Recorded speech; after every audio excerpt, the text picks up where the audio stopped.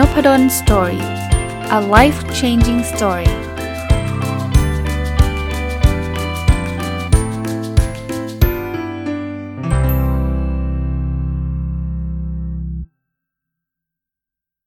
วัสดีครับยินดีต้อนรับเข้าสู่นพดล Story Podcast นะครับวันนี้หยิบหนังสือที่ชื่อว่า Everyday SISU นะครับหรือปกติเป็นพิเศษนะครับมารีวิวให้ฟังนะครับต้องบอกว่าหนังสือเล่มนี้เนี่ยได้รับจะเรียกว่าได้รับมาจากสำนักพิมพ์นะครับสำนักพิมพ์เราเขียนก่อนผู้เขียนคือคุณคัตยะปันสะนะครับแล้วผู้แปลคือคุณพัชยาธีระวัฒสกุลนะก็ต้องขอบคุณทางสำนักพิมพ์ก่อนนะครับที่กุณาส่งหนังสือเล่มนี้มาให้นานแล้วละน่าจะเป็นเดือนแล้วนะครับแล้วก็อ่านแล้วก็จบนะครับอ่านจบเรียบร้อยก็เก็บเรียงลำดับไว้ว่าจะนำมารีวิวนะครับบอกชื่อสำนักพิมพ์สักนิดนึงนะครับเป็นของบริษัท Flying Bear นะ Flying Bear คือหมีบินได้นะโอเคเป็นคนที่ชอบอ่านหนังสือที่มันพูดถึงแนวคิดของต่างประเทศอยู่พอสมควรนะอย่างที่ดังๆกันนะคืออิกิไกอย่างเงี้ยของญี่ปุ่นหรืออะไรเงี้ยนะครับ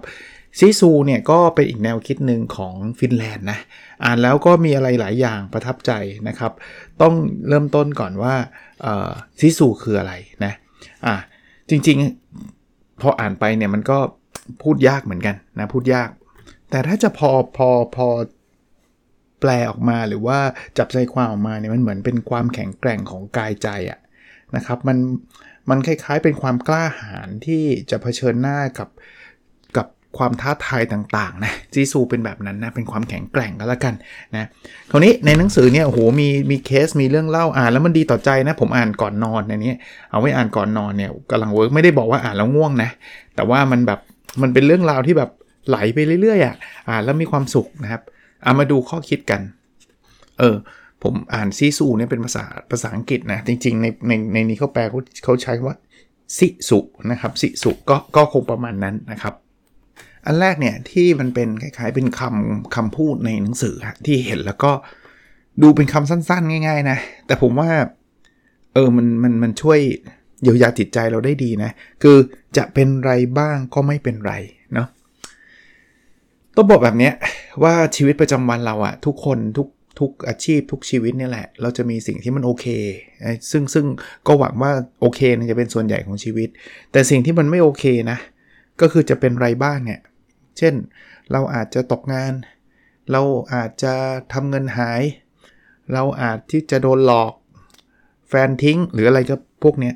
คือมันก็จะเป็นไรบ้างมันก็ไม่เป็นไรหรอกคือมันเป็นชีวิตอะคือคุณอย่าไป expect ว่าชีวิตเนี่ยมันจะต้องดีทุกเรื่องทุกอย่างทุกตอนนะ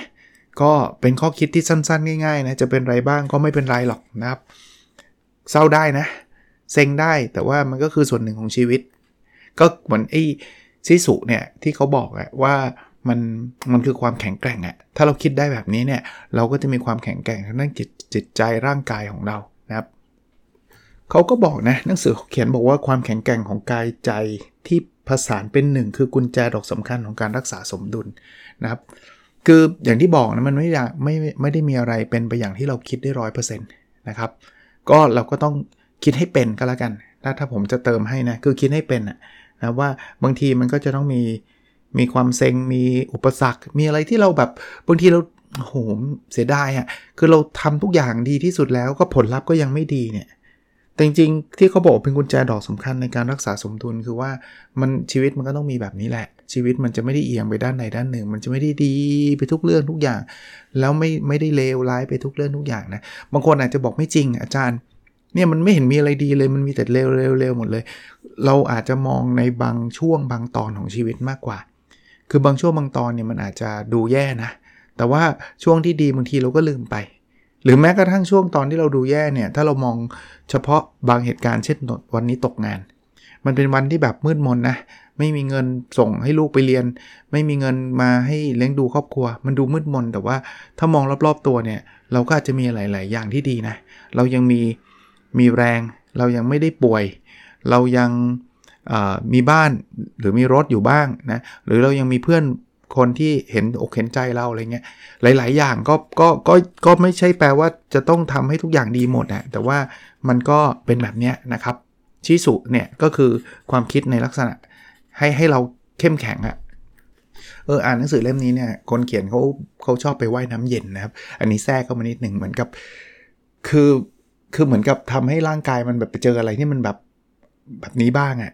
คือปกติเราจะไม่ไปว่ายน้ำเย็นนะจริงๆประเทศเราแทบไม่มีหรอกน้ำเย็นให้ว่ายนะแต่ว่าอันนี้ที่ฟินแลนด์เนี่ยว่ายน้ำเย็นแล้วมันเหมือน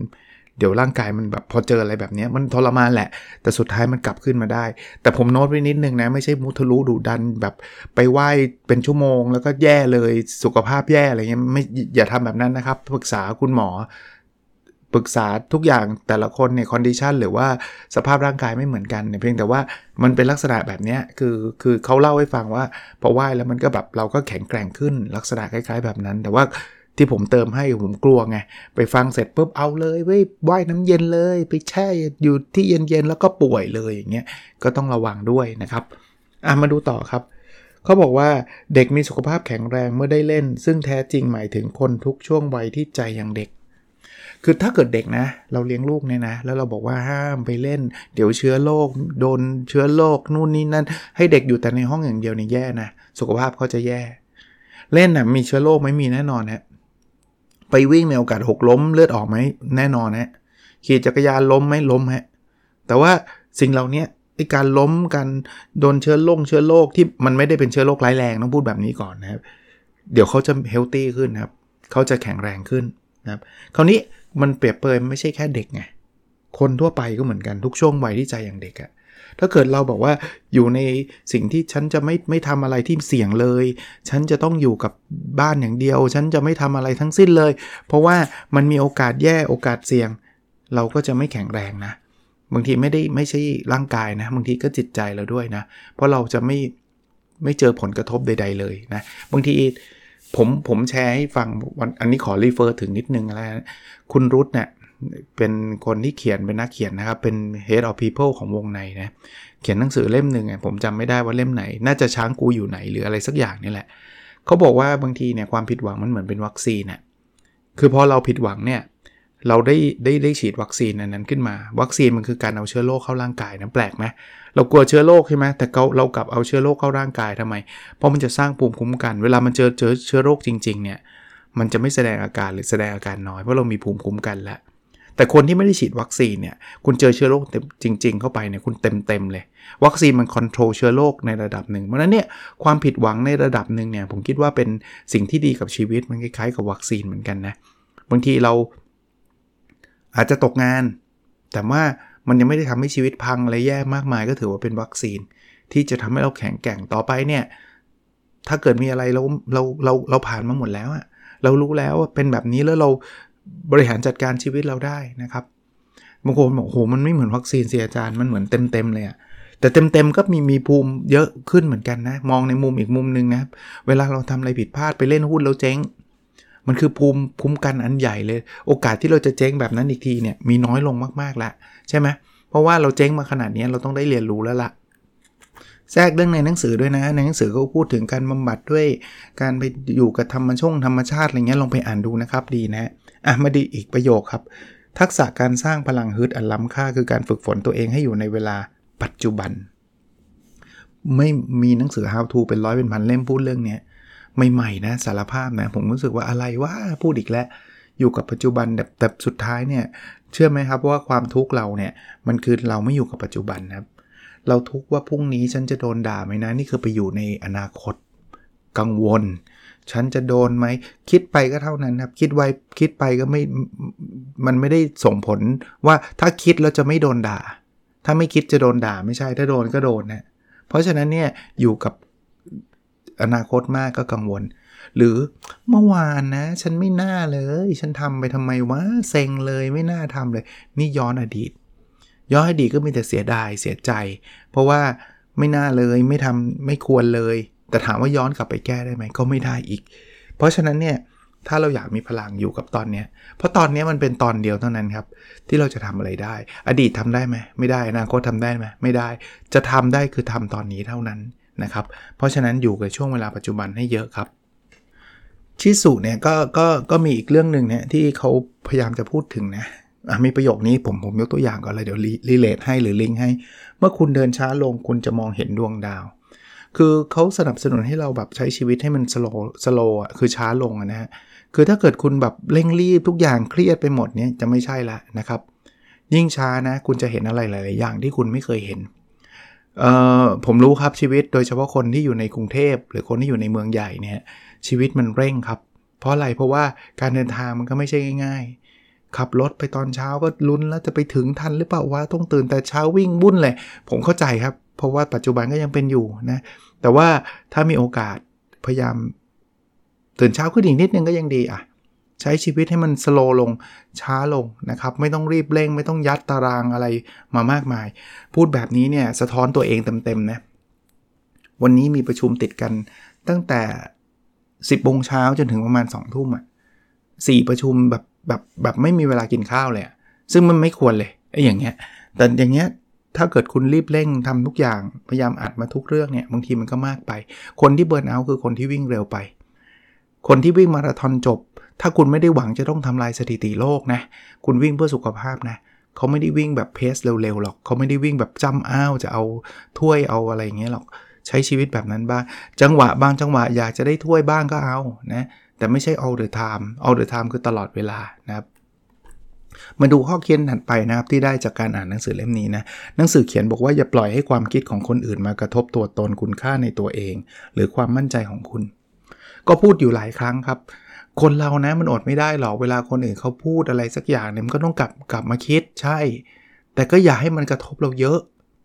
ชิสุมันก็จะบอกไงบอกว่าไม่ใช่ชิสุนะ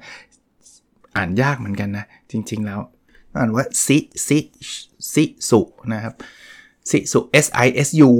ซิสุนะไม่ใช่ชอช้างเขาบอกที่บอกว่าไอ้ความเห็นคนอื่นกลับมาพูดเรื่องเดิมนะความเห็นคนอื่นเนี่ยมันมีมาตลอดเวลาแล้วทุกคนก็มีความเห็นแต่ถ้าเกิดเราแบบเซนซิทีฟมากเปราะบางนะซิสุเนี่ยมันจะคือความเข้มแข็งก็ตรงข้ามกับเปราะบางถ้าใครเปราะบางเกินไปเนี่ยพูดนิดนึงเก็บไปคิด3 วันเนี่ยเสร็จนะครับต้องสร้างภูมิพูดได้เขาพูดมาเรารับฟังถ้าจริงไปปรับแก้ไขให้ดีขึ้นถ้าไม่จริงวางไว้ตรงนั้นถ้าจริงแบบหยาบคายเอาส่วนที่ดีเอามาใช้ส่วนที่หยาบคายวางไว้ตรงนั้นพยายามทำแบบนั้นได้นะเราก็จะมีชีวิตที่แบบดีนะทุกวันที่ผมทำเพจอย่างที่ผมเคยเล่านะมันก็จะมีบ้างนานๆที negative comment ใหม่ๆก็โหยเซ็งว่าอะไรเงี้ยแต่เดี๋ยวนี้ผมวางได้เยอะแล้วนะบางคนก็อาจจะมาเกรียนเฉยๆบางคนก็แนะนำแต่ว่าแนะนำด้วยคำพูดที่มันไม่ค่อยเพราะนะครับมีส่วนจริงก็ใช่เขาก็เอากลับมาคิดได้แต่ว่าอะไรที่ไม่จริงเราก็วางไว้นะครับก็ถ้าเกิดเราเอาความเห็นคนทุกคนมาคิดตลอดเวลาเราแย่แน่เราทำอะไรไม่ได้หรอกนี่นะครับเขาเขียนบอกว่าคุณไม่จำเป็นต้องทอดทิ้งตัวเองด้วยการเป็นคนดีและไปมีปฏิสัมพันธ์กับคนที่เป็นผิดคือบางคนเนี่ยยอมทุกอย่างต้องเรียกว่ายอมทุกอย่างเฮ้ยเราแบบเพื่ออะไรก็แล้วแต่เนี่ยแล้วก็ไปแบบเดี๋ยวกลัวเขาจะโกรธกลัวเขาจะไม่ชอบเราก็เลยเขาขออะไรให้ต้องทำเราต้องทำหมดทั้งที่พวกนั้นมันคือ toxic people นะไม่อย่าทำนะครับอย่าทำผมเชียร์แบบนี้แล้วกันนะให้คนที่มันไม่ดีคนที่มันเป็นพิษโกรธเราจะดีกับตัวเรามากกว่าการที่เราต้องเปลี่ยนตัวเองไปทำสิ่งที่ขัดกับ value หรือขัดกับคุณค่าของตัวเองเพียงเพื่อจะเอาใจคนที่เป็นพิษผมรู้มีบางสถานการณ์บางทีคุณก็อาจจะลำบากเช่นเขาเป็นเจ้านายเราถ้าเราไม่ทำเราโดนไล่ออกแล้วตัวเราลำบากอันนั้นอีกเรื่องนึงแต่ว่าบางทีมันไม่ใช่ถึงขนาดนั้นนะบางทีตัวเราเองแค่เกรงใจคนผมเป็นไงผมถึงอยากจะคุยเรื่องนี้เกรงใจกลัวคนนั้นจะว่ากลัวคนนี้จะพูดกับเราไม่ดีกลัวคนนั้นจะหาว่าเราไม่ยอมช่วยอะไรเงี้ยแต่พวกเนี้ยบางคนนะเขาเป็นคนเอาเปรียบคนเขาเห็นว่าเรายอมเขาก็จะเอาเปรียบเราตลอดเวลาเพราะฉะนั้นเนี่ยก็ไม่ต้องอย่าไปทำขนาดนั้นมาถึงอีกคำพูดหนึ่งนะเขาบอกว่ามนุษย์จำเป็นต้องมีเผ่าก็พูดถึงเพื่อนแหละพูดถึงสังคมแหละนะครับว่ามนุษย์เราไม่ใช่สัตว์ที่แบบโดดเดี่ยวฉันจะอยู่คนเดียวฉันจะไม่สนใจใครถึงแม้ว่าจะมีประเภท introvert อยู่ introvert ไม่ได้แปลว่าเกลียดสังคมนะครับ introvert ต้องการเพื่อนนะต้องการสังคมนะเพราะฉะนั้นเนี่ยตัวเรานะผมว่านะอันนี้ต่อยอดไปให้อีกนะครับการที่เราจะเข้มแข็งเนี่ยอยู่คนเดียวยากครับเราจะเข้มแข็งได้เมื่อเรามี support เมื่อเรามีคนอยู่ด้วย เมื่อเรามีญาติพี่น้องเมื่อเรามีคุณพ่อคุณแม่เมื่อเรามีลูกเมื่อเรามีคู่ชีวิตเมื่อเรามีใครสักคนที่อยู่ข้างๆเราเพื่อนนะครับเพราะฉะนั้นเนี่ยจำเป็นนะครับบางทีเราไปตัดพวกนี้ทิ้งหมดเลยก็ไม่ดีกลับมาครับกลับมาเชื่อมต่อกับมนุษย์เชื่อมต่อกับสังคมแล้วก็เลือกสังคมดีๆนะฮะมาถึงอีกคำหนึ่งนะครับที่เขียนไว้ในหนังสือเขาบอกว่าเมื่อได้เป็นตัวเองอย่างแท้จริงชีวิตก็จะเต้นรำอยู่ในตัวคุณหรือแปลง่ายๆว่าการเป็นตัวของตัวเองสบายใจที่สุดละมีความสุขที่สุดละเพราะฉะนั้นเนี่ยต้องบอกแบบนี้คือบางทีเป็นตัวของตัวเอง 100% มันก็ยากในบางเรื่องบางสถานการณ์แต่อย่าบิดไปมากอย่าเบี่ยงไปเยอะคือบางคนบอกอาจารย์เป็นตัวของตัวเองได้ไงถ้าเป็นตัวของตัวเองนะหนูทำงานที่บริษัทหนูก็เอาขาวางบนโต๊ะแล้วคือเราไม่ต้องไปถึงขนาดนั้นไงไม่ต้องเป็นตัวของตัวเอง 100% ไงแต่ว่าก็อย่าบิดไปถึงขนาดที่ว่าโอ้เป็นคนที่แบบว่าจริงๆชอบอ่านหนังสือชอบอยู่กับตัวเองเป็น introvert แต่ว่าโอ้ฉันต้องไปปาร์ตี้ทุกวันนะอย่าบิดไปเยอะบิดยิ่งห่างจากการเป็นตัวของตัวเองมากเท่าไหร่นะเราก็ยิ่งเหนื่อยมากเท่านั้นไม่ได้ผมถึงพูดว่ามันไม่จำเป็นต้องแบบซ้ายก็ซ้ายสุดๆขวาก็ขวาสุดๆนะมันมีจังหวะถ้างานนี้มันไม่เป็นตัวของตัวเองเลยก็อาจจะต้องหางานใหม่เอางานที่มัน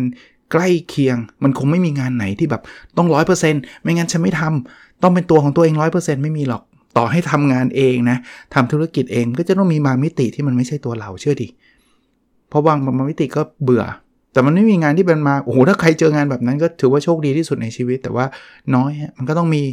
แต่ก็ให้มันใกล้เคียงกับชีวิตเรามากที่สุดนะครับอันนี้ครับฉันจะไม่ลดคุณค่าตัวเองเพื่อคนอื่นโหอันนี้เป็นเยอะนะบางคนเนี่ยฉันเสียสละทุกอย่างเพื่อเธอได้ตัวฉันเนี่ยมันไม่จำเป็นต้องมีอะไรดีหรอกฉันให้เธอไปมาก่อนผมว่ามันเป็นค่านิยมที่ผิดนะคือเราไม่จำเป็นจะต้องเอาเปรียบคนอื่นเราไม่จำเป็นที่จะต้องเห็นแก่ตัวพูดง่ายๆเอาแต่ตัวเองแล้วคนอื่นเดือดร้อนไม่ใช่นะแต่ก็ไม่ได้แปลว่าเราต้องมาอีกข้างนึงคือฉันต้องเสียสละทุกอย่างฉันเดือดร้อนได้ไม่เป็นไรเธอต้องได้เสมออันนี้ก็เกินไปผมว่าเรามีทางเลือกที่ดีกว่าคือฉันได้แล้วเธอได้ด้วยฉันมีความสุขแล้วเธอก็มีความสุขด้วยนะครับก็อย่าไปลดคุณค่าตัวเองนะเราไม่ได้ด้อยกว่าใครเรามีคุณค่าในตัวเรานะครับ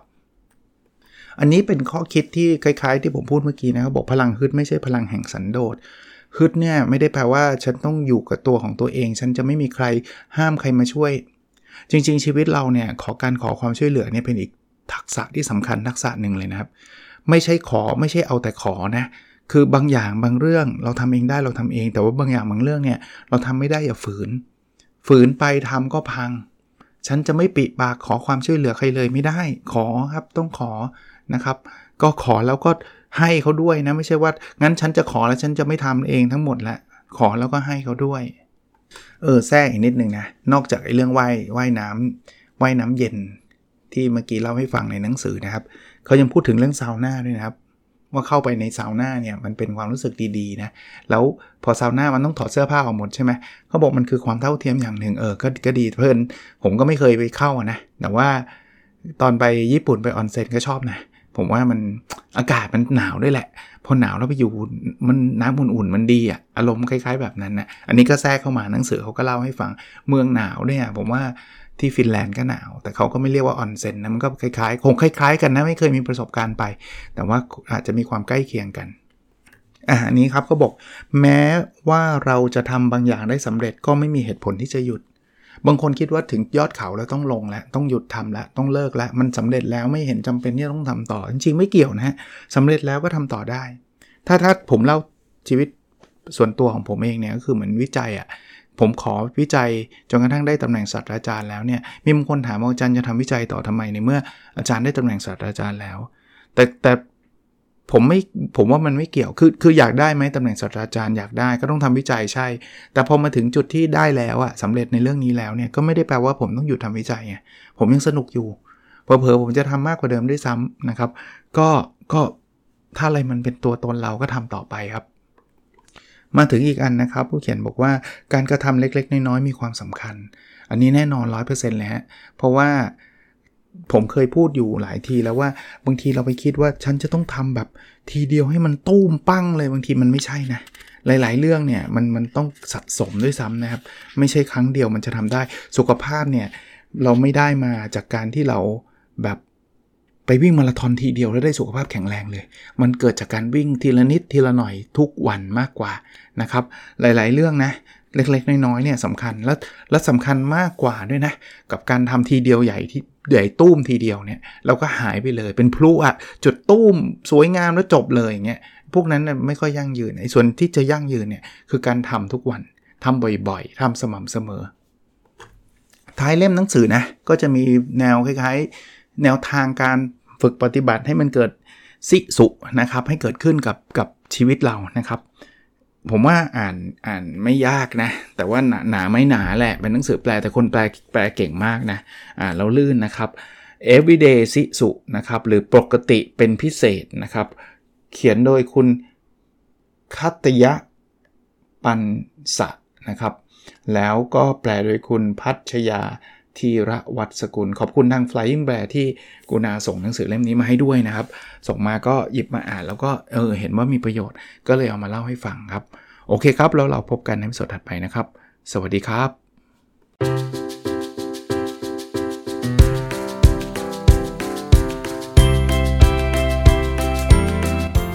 Nopadon Story, a life-changing story.